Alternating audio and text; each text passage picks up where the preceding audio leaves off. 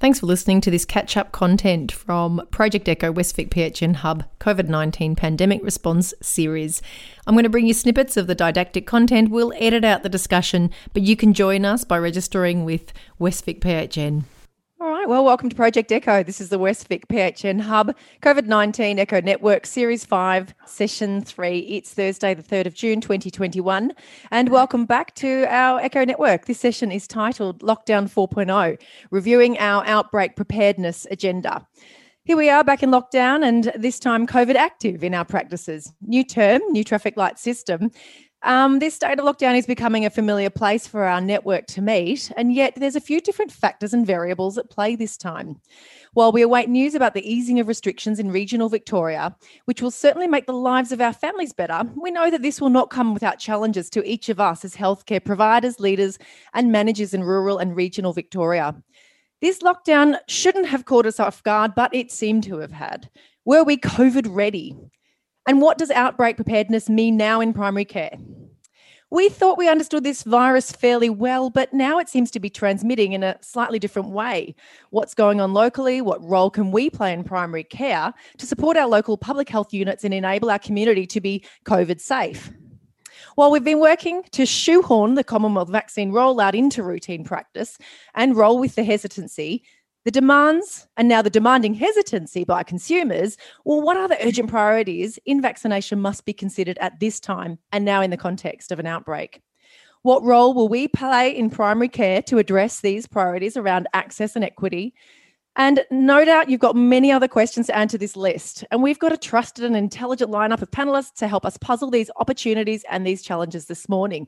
But before we move into these conversations and introductions, I'd like to start by making an acknowledgement to country. Let's see what's on the agenda this morning. We're going to introduce a new speaker this morning, Prof Eugene Athan. He's the Clinical Director of the Public Health Unit, Barwon Southwest. And thanks to Eugene for coming in this morning in your busy schedule and giving us an update on the situation in Anglesea and a little bit more broadly about what's happening with the public health activities at this time.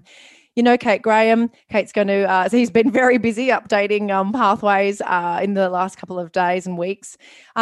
Really delighted to welcome back Associate Professor Deb Friedman, coming from her role now as Infection Prevention and Control Advice Medical Director of Victorian Government, or Vic DH, who's back with us to, I think, help us with that refreshing of our aims now, setting a pandemic preparedness agenda for primary care. So Rowena, CEO, West Vic Primary Health Network, needs no introductions, and again joined by Callum Maggs, so Infectious Diseases Physician and Clinical Lead of the Vic Sick Clinic.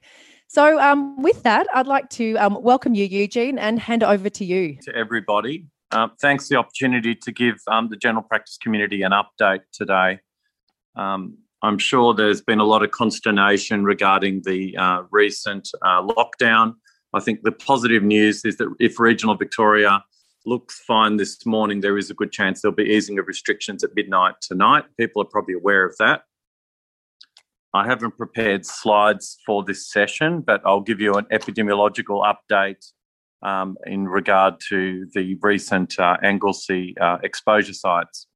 So we're up to 60 confirmed cases currently in Victoria. Many of them are in hotel quarantine as return travellers, but the vast majority relate to a cluster from a gentleman who had returned to Victoria from South Australia, having left hotel quarantine and then getting exposed in the last couple of days of his stay there.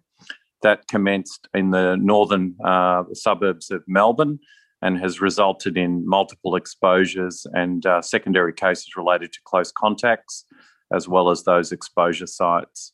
So the epi teams in Victoria related to the public health units have been busy tracking down cases, close contacts in relation to exposure sites, and that's resulted in approximately 300 potential exposure sites now, mainly around metropolitan Melbourne and certainly significantly around Bendigo and also more recently in Anglesea.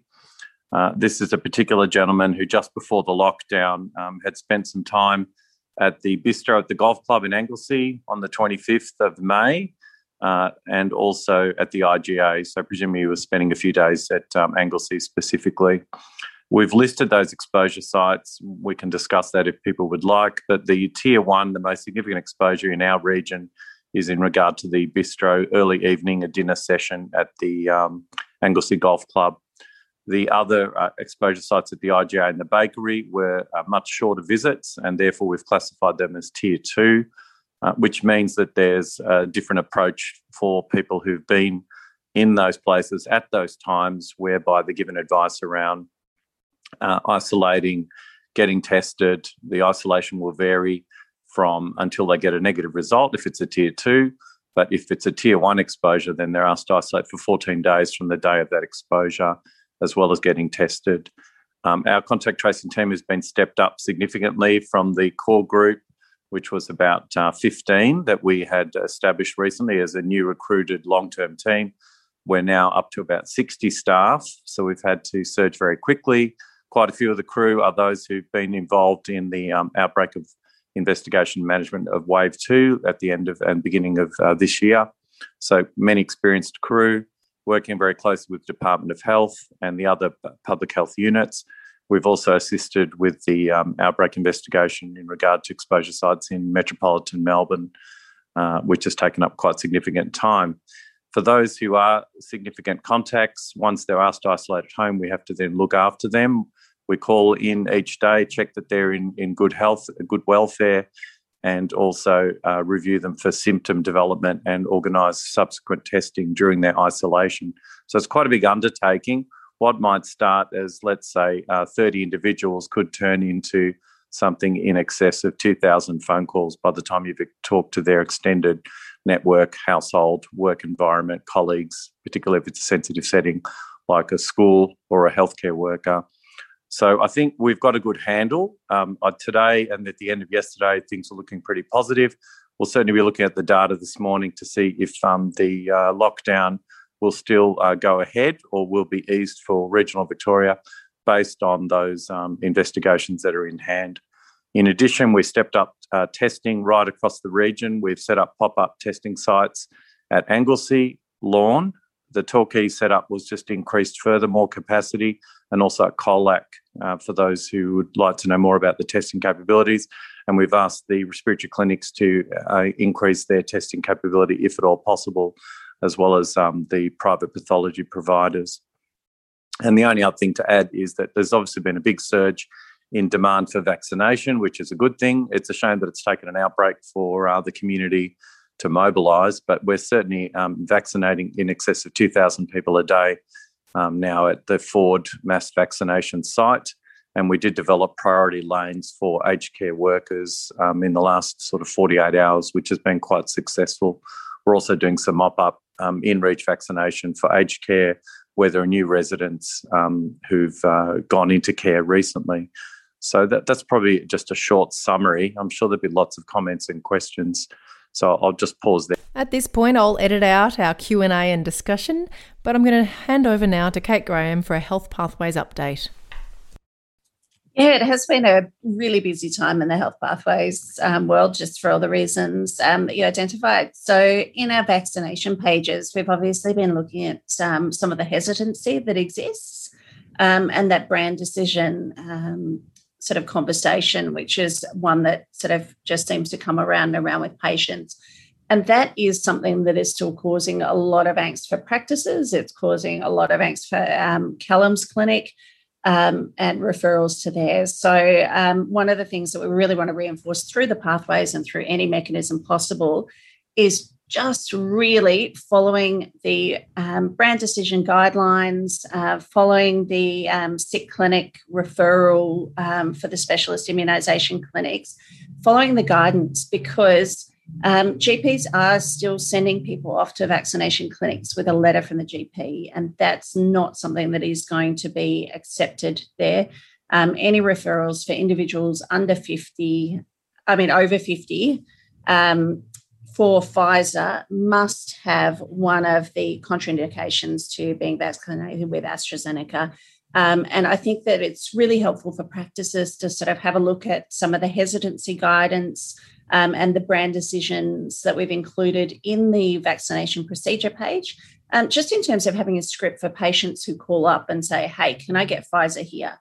Because practices also need to be able to direct people to where they may be able to get the Pfizer vaccination if they're under 50. And that information we're trying to keep as up to date as possible in the vaccination information page. Down the bottom, we've got individual clinic listings. And we really wanted to sort of flag the access for vulnerable. So we've got the public health unit contact details there as well. In terms of COVID infections itself, we've been revisiting things like the practice setup or practice management page. New sort of things that are in place for practices, the sort of recommendations from sort of state public health that QR codes are necessary for healthcare environments. The PPE changes are reflected in the traffic light system guidance as well, so we should all be back to face coverings. There has also been an advice out that for vaccination clinics, if you're in a high-risk area in terms of community transmission, that N95 masks may be worn.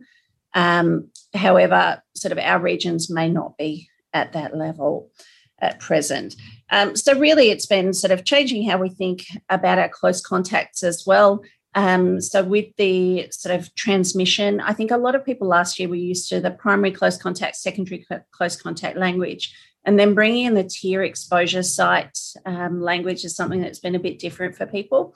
And particularly because some of the wording on some of the initial pages put out by public health units doesn't quite match up. So I think I really want people to be familiar with getting patients educated if they do come in and say, hey, I'm a tier 2 exposure, I need testing, getting them to sort of reflect on the information that's available on the state public health websites about what their information is, getting them to check back because things change. And most importantly, if somebody's been to one of the exposure sites, they need to actually contact the public health unit as well so that they've got a record of those contacts. So all of that information has been updated. Just remembering mental health, a lot of people this week have been struggling a lot. Testing everyone who has symptoms, encouraging people to test who have symptoms, particularly in our regions, we're seeing a lot of tier 2 exposures. Particularly the football exposures seem to have most of Western Victoria. And so there was a misunderstanding from a lot of people that once they were tested, they were okay. So just reinforcing that monitoring for symptoms is really clear. So that's probably all from me, but I will stay on throughout if there's any questions. Wonderful. Thank you, Kate. We're going to hand over to you now. Welcome back, Deb Friedman. Hi, everyone. So where are we now? I won't use weeks as I did in 2020 when we said we're week 10, we're week 16, because just with young children after they get a few years old, referring to them in weeks or months loses relevance. So we've all aged about 15 months since COVID became a reality in Australia, and I think we're going to age a little bit more before it's behind us. We've had 2 bona fide waves in Australia and, of course, 2 additional lockdowns. I wanted to go through what we've learnt over these 15 months and where it brings us to now. I think one of the things that we've learnt is that COVID-19 is actually a political issue and a partisan issue. Surprisingly, we would think it should be a health issue. There was a time where Liberals were saying, get out from under the doona, open up, accept the fact that we're going to have cases. And they attracted a following of people who didn't approve of masks and lockdown. And then look at the US as an example of how COVID has been so politically divisive, where the right-wing approach is to say it's not a big deal, masks are for the weak and it's all a hoax. And I think that vaccine hesitancy has really followed some of those political arguments that started. I think the second thing that we've learned is that suppression or containment is actually a really, really difficult balance. There have been very few countries that have been able to do it successfully, but they've still had to have several countrywide lockdowns when the numbers accelerate. In most cases, in different countries, it's manifested by accelerating case numbers once the country opens up, hospitals becoming overrun, deaths spiralling out of control and then leading to more lockdowns. And that's actually what's happened in most countries who've adopted this, containment suppression approach. I think the third thing that we've learned is that if you willfully ignore COVID and say let's, let it go, then that's very dangerous for the country. And if you look at the US, if you look at France, Sweden, Brazil, India, they're all really good examples of where this has happened. I wanted to touch on the elimination strategy, which is obviously what we've been doing in Australia. And it does have many pluses, but it also has some difficulties. So we've been able to live relatively freely aside from our lockdowns, and specifically the second lockdown, which was pretty prolonged. We've been able to go to restaurants, go to the footy, get your hair done. But what are the downsides? And the downsides are that one case means that we're all locked out of Western Australia, a few cases and we're all locked out of everywhere. And if you book a trip interstate, you actually don't know if you'll be able to go. There are many minor points. And one of them is, where do you go from a zero tolerance policy? How many cases will be acceptable? And will Australia be able to either accept international arrivals or allow Australians to travel? And these are some of the really important points that we're going to need to get answers to. And I think this segues into vaccination. The development of so many vaccines is, I think, nothing short of incredible, but it comes with great hopes of this is our way to get out of this predicament. The way out of where Australia is clearly going to be with vaccination, and it's also going to be the way out for countries that are really ravaged by COVID currently. But then this brings us to which vaccine to use, and which vaccine to use based on efficacy and side effect profile. And there were obviously decisions made many months before vaccines were ready to be rolled out and before some of the side effect profiles were known. And there's been some hesitancy and concern about AstraZeneca, which I'm not going to debate or elaborate because I think that's well known in the public domain. But regardless, there was one thing that put a big dent into vaccine hesitancy, and that was an outbreak. And Eugene alluded to this before. All of a sudden, the question of why do I need to get vaccinated because we don't have any COVID here became abundantly clear, because all of a sudden we did have COVID here. And so a new outbreak was the thing that answered that question. And so I've sort of used the analogy of when you pack up your baby's cot and you give away all of the baby things, including the change table, and then you find out you're pregnant again. Or you go to a restaurant and they've put all the chairs up on the tables and said, we're finished, and then new diners come in. And so that's exactly like what's happened here, where Bianca said, we're really finishing up with Project Echo. We're done with this COVID thing. So I think that, and at the same time, you discontinue your surge staffing for COVID and your temperature scanning, and then all of a sudden there's, an outbreak, and you have to say, well, what do we do now? So for me, the 8th lesson, I am up to number 8, by the way, is that we will continue to be at risk. There are going to be rare occurrences of viral escape from quarantine facilities, which have huge consequences in Australia. And so that brings me to number 9, is about our knowledge about transmission and how it's expanded significantly. If we look at flu, we always said that flu was spread by droplet. And we believe that it is. It's those respiratory droplets that are expelled during coughing and speaking as well. And we typically said 1 metre, that's the distance that these respiratory droplets travel. There was always some evidence that flu could occasionally be spread by the airborne route, but it wasn't very common.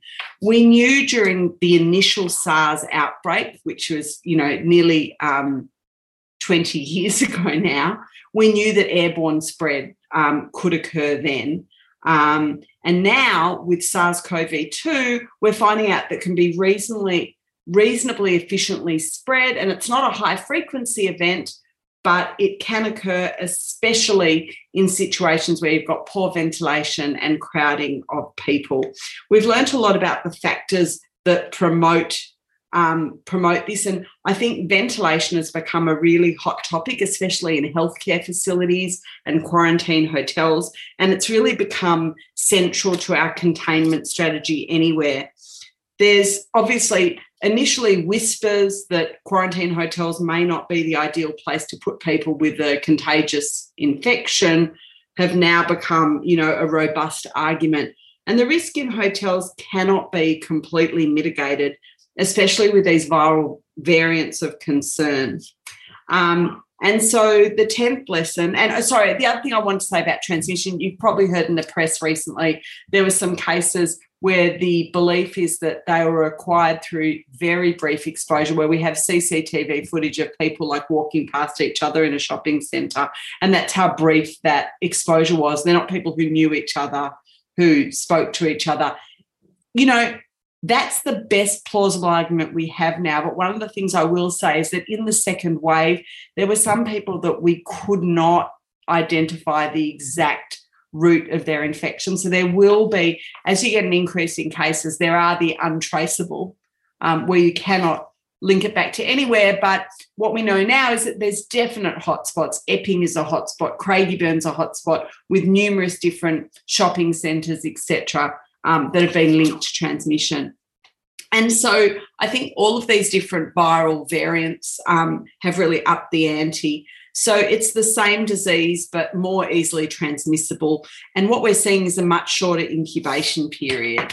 And in the case of this particular outbreak, by the time it was known that we had cases last week, there'd already been 6 generations of spread. So from me to Jemma, Jemma to Bianca, Bianca to Callum, Callum to Kate, etc. There'd already been 6 of those that had taken place by the time we knew that we had, one infection. And so the messages from these learnings, we come back to where are we now in primary care, and that comes back to anyone with symptoms still needs to continue to get tested in this current climate to exclude COVID, even when you think that there's no COVID in the community. And that to me is by far and away the most important message. And I think, and this is no critique of all of you good folk in Western Victoria, but this whole outbreak started because the first patient went to see a GP with symptoms and the GP didn't get him tested. And that was on the first day of his illness. So it is really important. GPs are at the front line of people saying it might be nothing and I know there's no COVID, but. So I think that's where you say, well, we actually do need to get you tested, because you only don't have COVID until you have COVID. So there's only no COVID in the community until we have that first case. GPs will be under pressure to get back to business as usual. And this might be a reasonable proposition if you've excluded COVID in patients with compatible symptoms. And ultimately, until we're all vaccinated, we're not protected and we can't really go anywhere or feel protected. And it's only with a majority vaccinated population that things will change from COVID being a pandemic, as it is now, to it being an endemic condition. Recently, the CDC has come out in the US recommending that people who've been vaccinated don't need to be investigated for infection. So that means if people who've been fully vaccinated get symptoms, the CDC is saying don't bother investigating them. Now, Australia may not land on that exact same position, but it shows you how the thinking is changing, because people might say, well, if we've got a majority vaccinated population, do we really care if you're positive, because you're not going to get really sick and those vaccinated around you shouldn't get really sick either. So I think it's an interesting argument. Unfortunately, we just don't know how long it will take. We've obviously got a surge in vaccination right now. How long will that continue for, and will there still be hesitancy? So I think there's still questions there. A lot of what we've found challenging is that, we're one person doing a clinical interaction and there's a lot that needs to happen in that organisational space, but we've got a relationship with that organisational space. So I guess I want you to set us an agenda. What are the things that you think we need to be thinking about, prioritising, both as individual healthcare workers, but as a collective? So, yeah, that's a big question. It's a big question. I know. So I guess the first thing is that there has to be a balance between this living in the pandemic mentality, how do GPs practice in the pandemic mentality, and then saying we still need to have business as usual going ahead. And so somehow you need to be able to strut in both of those spaces simultaneously. But I think the really important thing for GPs, I think, good triaging systems, which I'm sure most practices have well in hand. I think triaging probably still ends up being one of the most important things in order for you to work in either space, whether it's working in the pandemic space and saying, I'm going to send you to get a test and then I'm going to be able to, evaluate you more completely. But it's, still, we all get a lot of flack, not just GPs, but hospital practitioners as well. We all get a lot of flack for potentially ignoring all of the other chronic diseases. And so somehow you need to have one of your, screens in front of you open. It has to be thinking about what are the chronic diseases that are being neglected currently and that will continue to be neglected if we're only living in that sort of pandemic headspace. So I think, and so that comes back to GPs need to be well protected. It means using appropriate PPE for your interactions and making sure that your practice has an appropriate COVID-safe plan. And I think those things still need to be in place, and that will be for a while longer. And I think PPE requirements for GPs can be very challenging. There's, perhaps differing information. There might be a lot of fear. But I think it does come back to excellent triaging. And if you have somebody who doesn't have symptoms compatible or any illness, then a surgical mask is what we would recommend. And if you're getting up close and personal, the addition of eye protection is what they're using in the hospitals for interactions. I don't think it's inappropriate. As to whether or not you absolutely need it, that's another question that we could debate. But but I understand that PPE is challenging and the pipeline is not the same as what we have in the hospitals. Okay, thank you, Deb. All right, fantastic. Thanks for keep putting questions in the chat. We will come to them, if not in this session, but into the next. Because of time, I'm going to actually hand over to Rowena, and Rowena, I'll enable you to ask questions of Deb. Sure. Deb, I was just going to say, how are the health services? So I know there was one patient in ICU at one point. So are we seeing actually a relationship to any presentations to our health system? Is our health system okay? Health system is completely okay, and they've already created a surge capacity of 100 beds ready to go for patients, and there's only one being used. So I think we're pretty good, yeah. Thanks, Deb. I'm going to be really brief, and I'm going to say to you what we're here to do is actually get our communities vaccinated. So everyone's talking about the bipartisan. I need to assure you that we're trying to work with the Commonwealth and kind of shift them to the side so that we can have local solutions. So we're working really closely with both public health units. I meet with the Commonwealth every week, and every week we try and have a conversation about what it actually looks like on the ground. So some of the policy shifts I just want to quickly share with you. There was an additional EOI out. We are looking at the maps of where we've got coverage and where we don't, and we're trying to make sure that we have got more GP sites that can assist us to cover our region completely. Importantly, our first GPRC is receiving Pfizer and delivering Pfizer, so there is a Commonwealth shift to more GP-type clinics providing Pfizer, and I'm sure Danny will be putting up her hand very shortly to say that they want to do it too. We know that disability is an issue. We're trying to work with our disability sector with residents over 50. That's our window to try and make sure that they are vaccinated. But again, working with the PHU to just say, can we get these people vaccinated? Private residential aged care, most of our facilities now have moved into their second dose vaccination clinic. That doesn't equal everyone vaccinated. So I think the key for us is how we get that granular data to understand where we've got pockets who have not been vaccinated. And I think I just want to say thank you to all of you for everything you're doing. We do have stocks of PPE. Please contact your PHN, your practice facilitator, and write to me if you want me to advocate for anything in particular. I am your voice back to the government. I can't change this ship necessarily, but I'll keep pushing. Thanks, everyone. And our final didactic presentation is by Dr Callum Maggs from the Vic Clinic at Barwon Health. So, hi guys. So just to give a bit of context again about VicSys, it's evolved a lot since it started a few months ago. And initially, we didn't know what the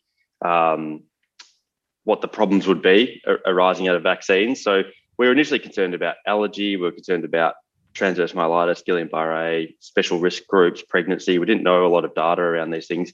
there's a lot more data that's come out with post-marketing analyses.